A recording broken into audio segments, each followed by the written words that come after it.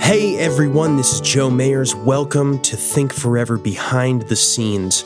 In these episodes, I'm joined by special guests to discuss the historical, cultural, and scriptural significance of the stories we tell on the podcast. This week, we have guest author Alyssa Poblete here to talk about her story of Rahab and the way some of these seemingly small characters fit into the grand narrative of the Bible.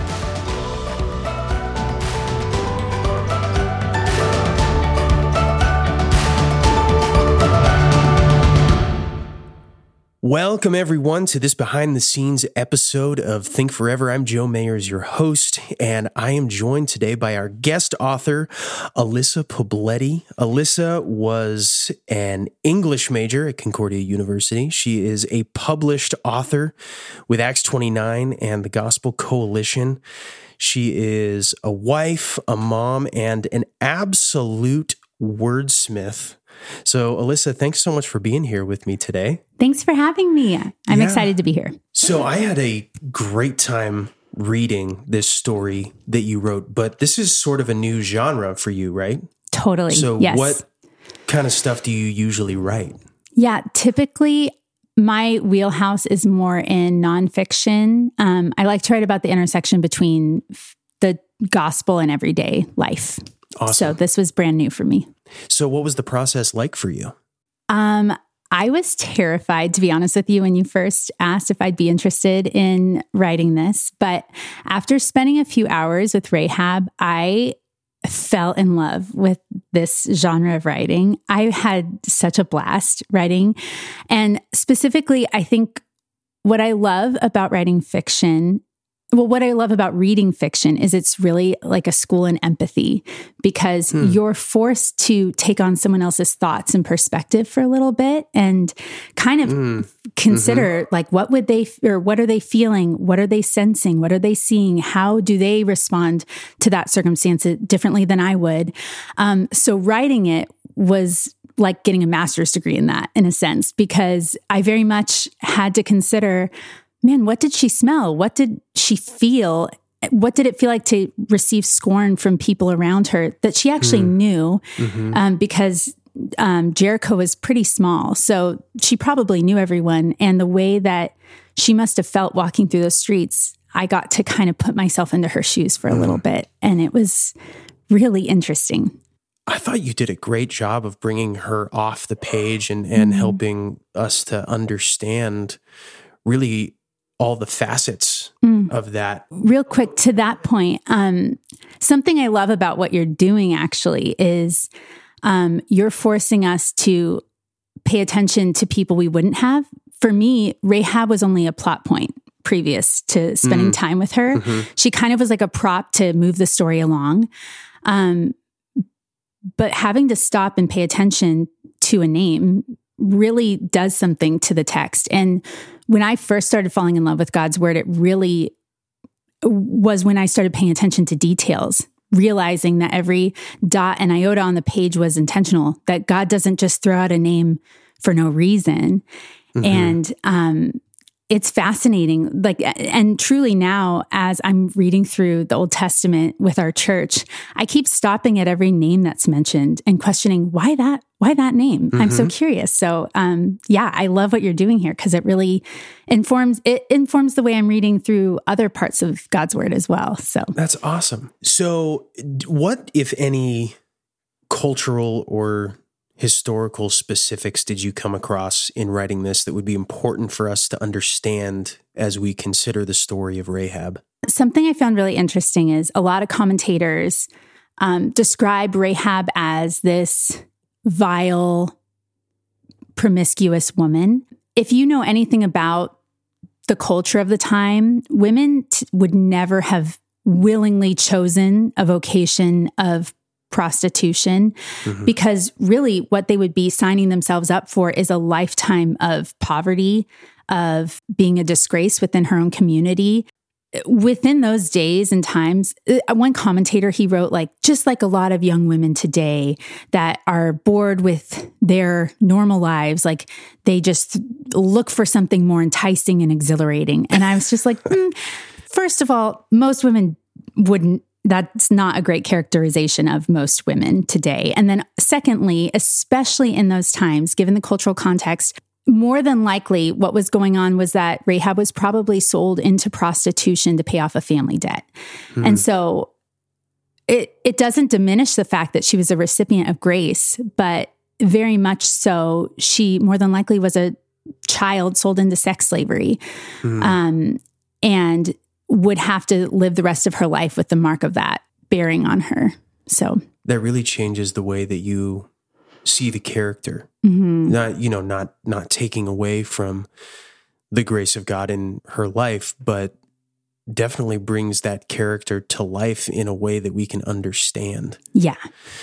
So moving ahead from those kind of cultural specifics, how did you take what you learned in the research for this and weave that in? What are some of the themes that you really enjoyed in the writing process?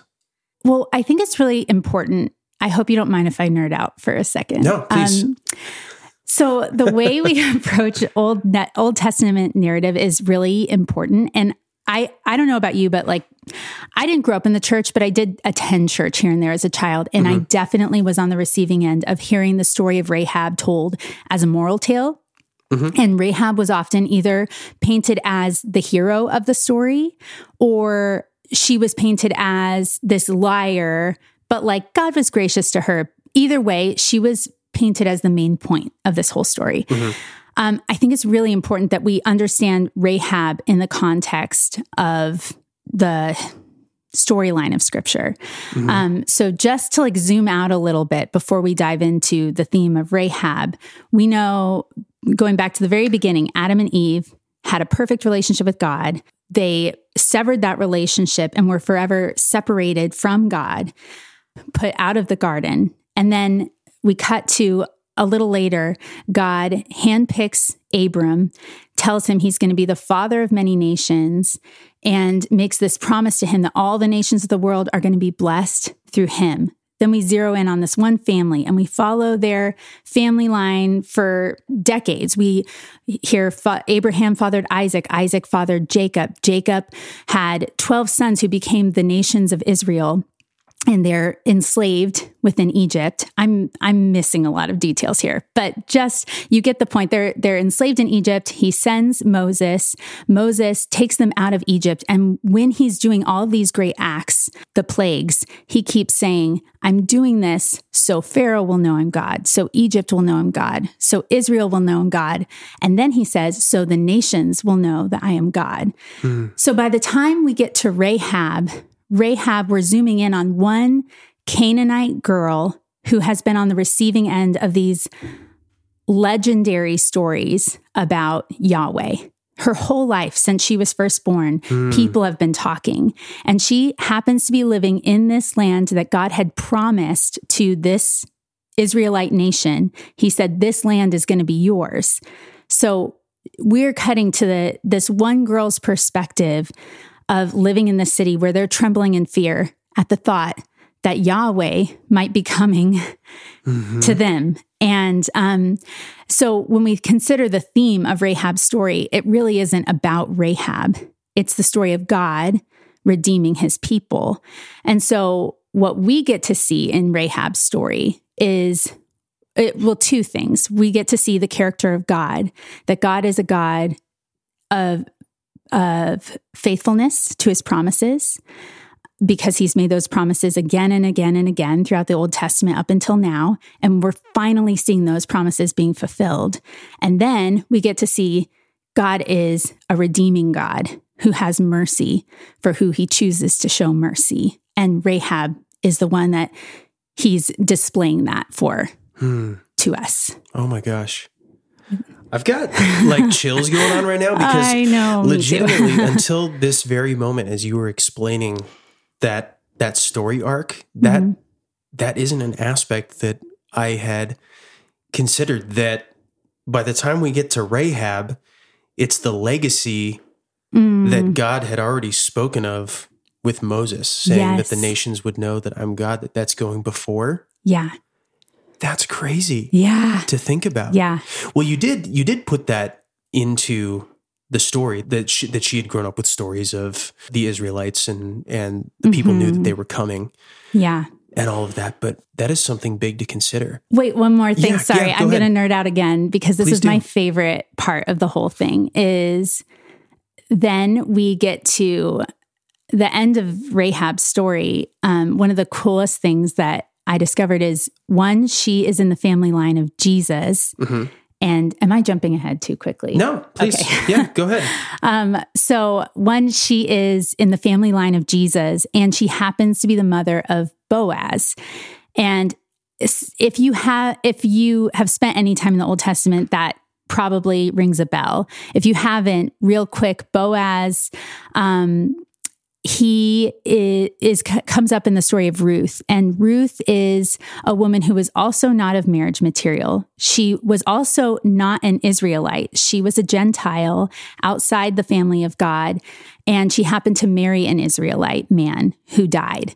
So she was a widow, and for sure was not marriage material, but also definitely not marriage material for an Israelite man, because she was outside the family of God. But she travels back to his homeland with his mother, who is an Israelite, and becomes basically an impoverished woman within society. And she's setting herself up for a life of what they called like gleaning from the field, which is basically her only way of survival was just to take the scraps from people's fields when they were done harvesting them. And as she's doing this, Boaz gets word of this woman and meets her and comes to find out that he is a relative of her deceased husband. And what that means in those days is that he could be what they called a kinsman redeemer, which was someone who could marry this woman that was not marriage material for anyone else except for people within that family. Mm-hmm. And he's compelled to marry her and basically redeem her from the life that she was being set up to live of poverty, and being an outcast. And I just have to think like, man, Boaz probably grew up, I mean, his very existence was the result of God's mercy to his mom. And he had to grow up hearing stories again and again of, we are only here because of grace. We are only part of this family because God chose to redeem my mother, and it makes sense why he was so compelled to offer that same grace to Ruth, which I thought was really cool. Because he grew up with stories about his mom. Yeah. I'm going to have to go get a jacket for all the chills that I'm getting with this conversation. Man, I love the way that all fits together. I know. God's word like never ceases to amaze me. Well, that's why I love doing this style of storytelling, because that's what it's doing. It's making us stop and look at things that either we just kind of fly past, we just get that bird's eye view and say like, okay, and there's this and then, or we separate things because they're different chapters. Mm-hmm. And we say, and this is story 1 and that's all by itself. And this is story 2 and that's all by itself. Wow. Yeah. Well, thanks for doing the work to find all of those connections. I mean, yeah, I feel like it's right there on the page, which is what's so profound about God's word when we see it as one big story and not 66 smaller stories. It all starts to make sense, which is so cool. Mm-hmm. So there are a couple other places where we see Rahab mentioned in Scripture. One of them is in the Hall of Faith in Hebrews 11, but also in James chapter 2, we see Rahab mentioned, and it's in the section where James is talking about the fact that we are saved by grace through faith, but that faith without works is dead, because that's the fruit of that faith. It's showing that we have that faith. And if I can just read it really quick, it's James 2:25. He says, in the same way was not also Rahab the prostitute justified by works when she received the messengers and sent them out by another way? And so she had the faith, and I think we see that through the story that you wrote, but she was also a woman of action.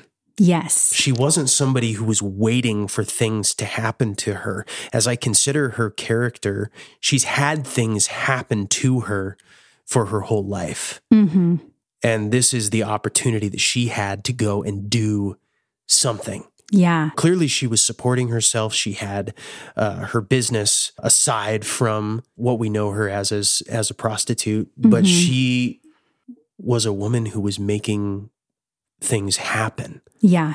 What does that mean in terms of her faith and being put into action in the context of this scripture? Yeah. I think what we get to see is that faith is completely transforming.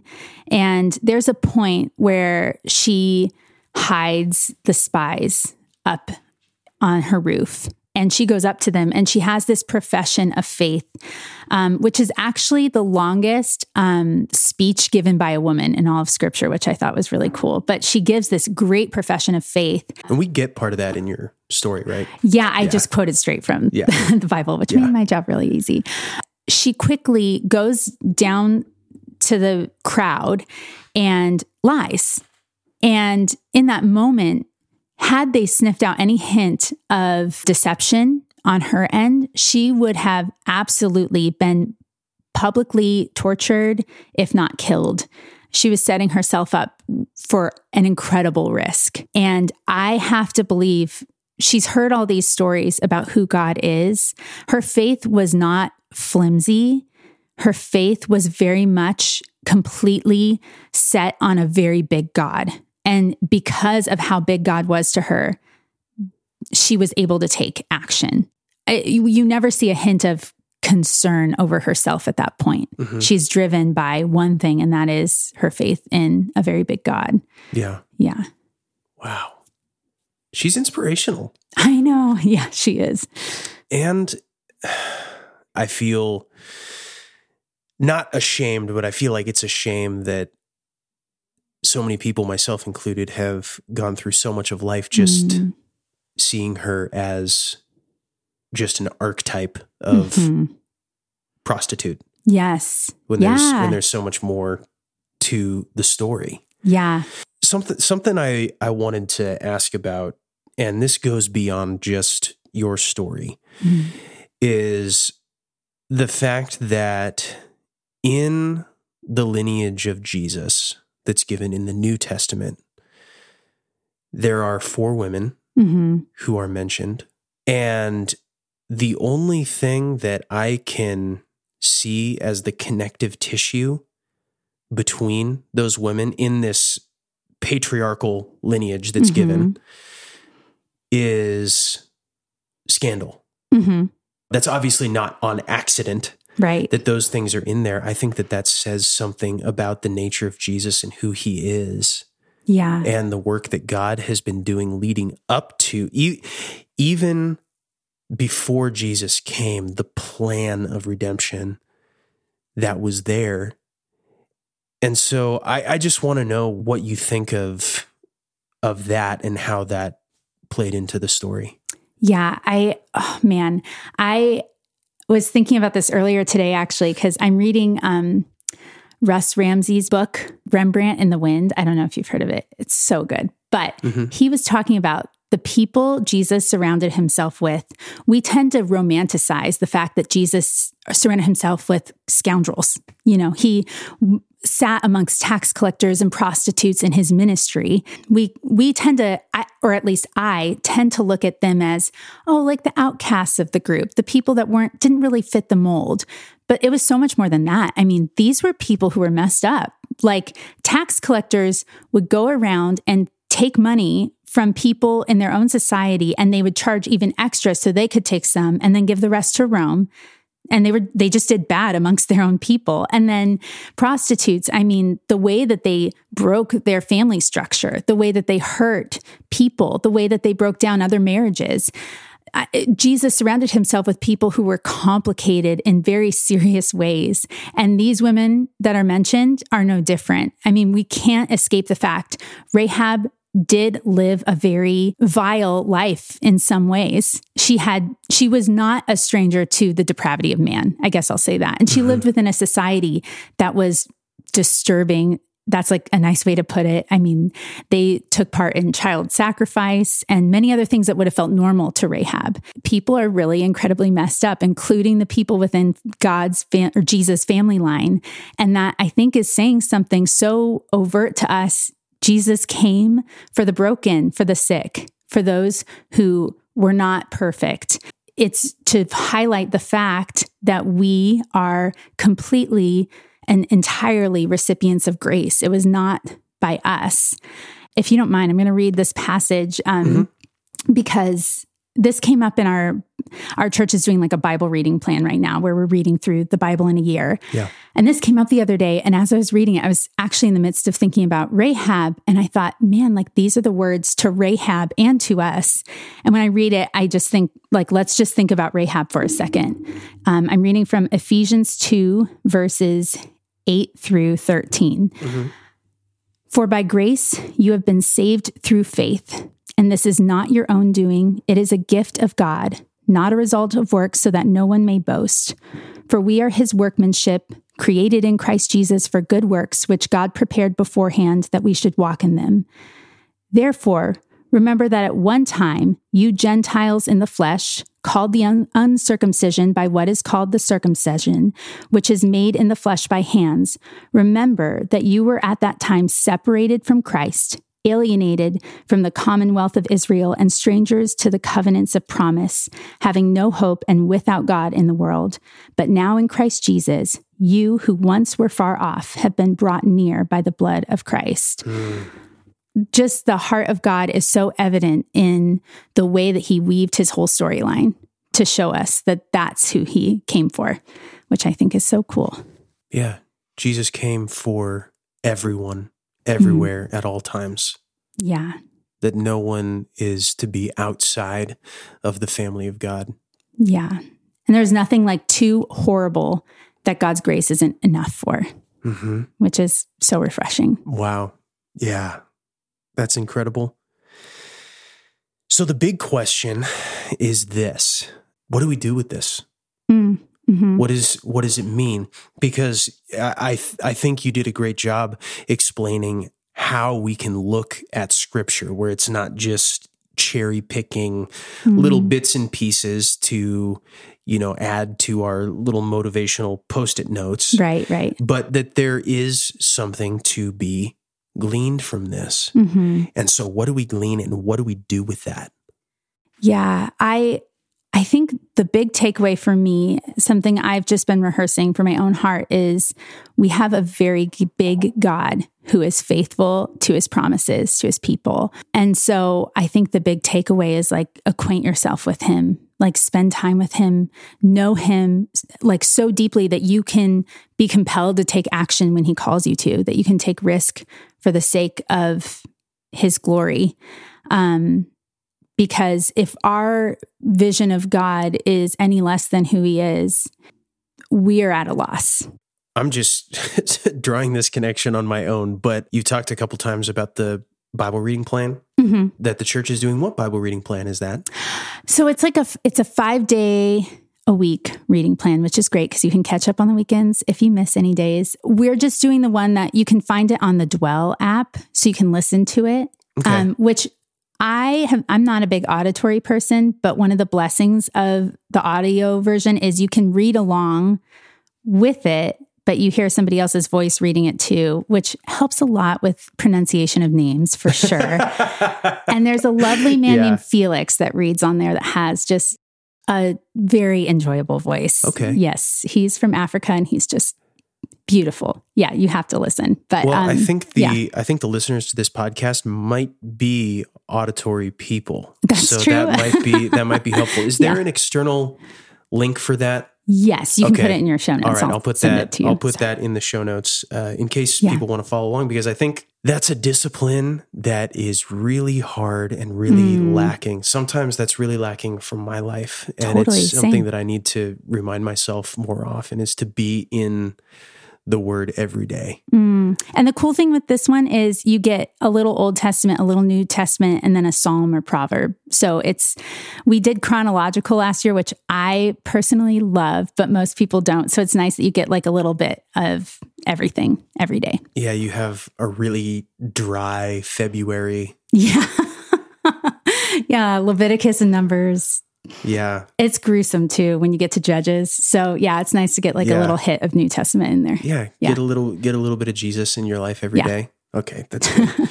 All right. Well, Alyssa, thank you so much for being here today and for writing such an incredible and inspiring story. It was such a joy to read. And I know that people who have listened last week really enjoyed it as well. So thank you so much. Thank you for having me. Are there any other projects that you're working on right now so that we can hear more of the kind of stuff that you're writing? Yeah, I write pretty regularly on the internet. So you can just find me on Instagram and you'll be pointed to other places from there. Okay. And what's your handle? At Alyssa Poblete. Okay. You can put it in the show notes. All right. We'll put that in the show notes too. All right. Thank you so much again for being here. Thank you. Thank you, everyone, for listening. That's all we have for this week. If you're enjoying our show, we would love it if you would subscribe and leave us a review wherever you listen to your podcasts. And make sure to listen in next week for an all-new story from Think Forever.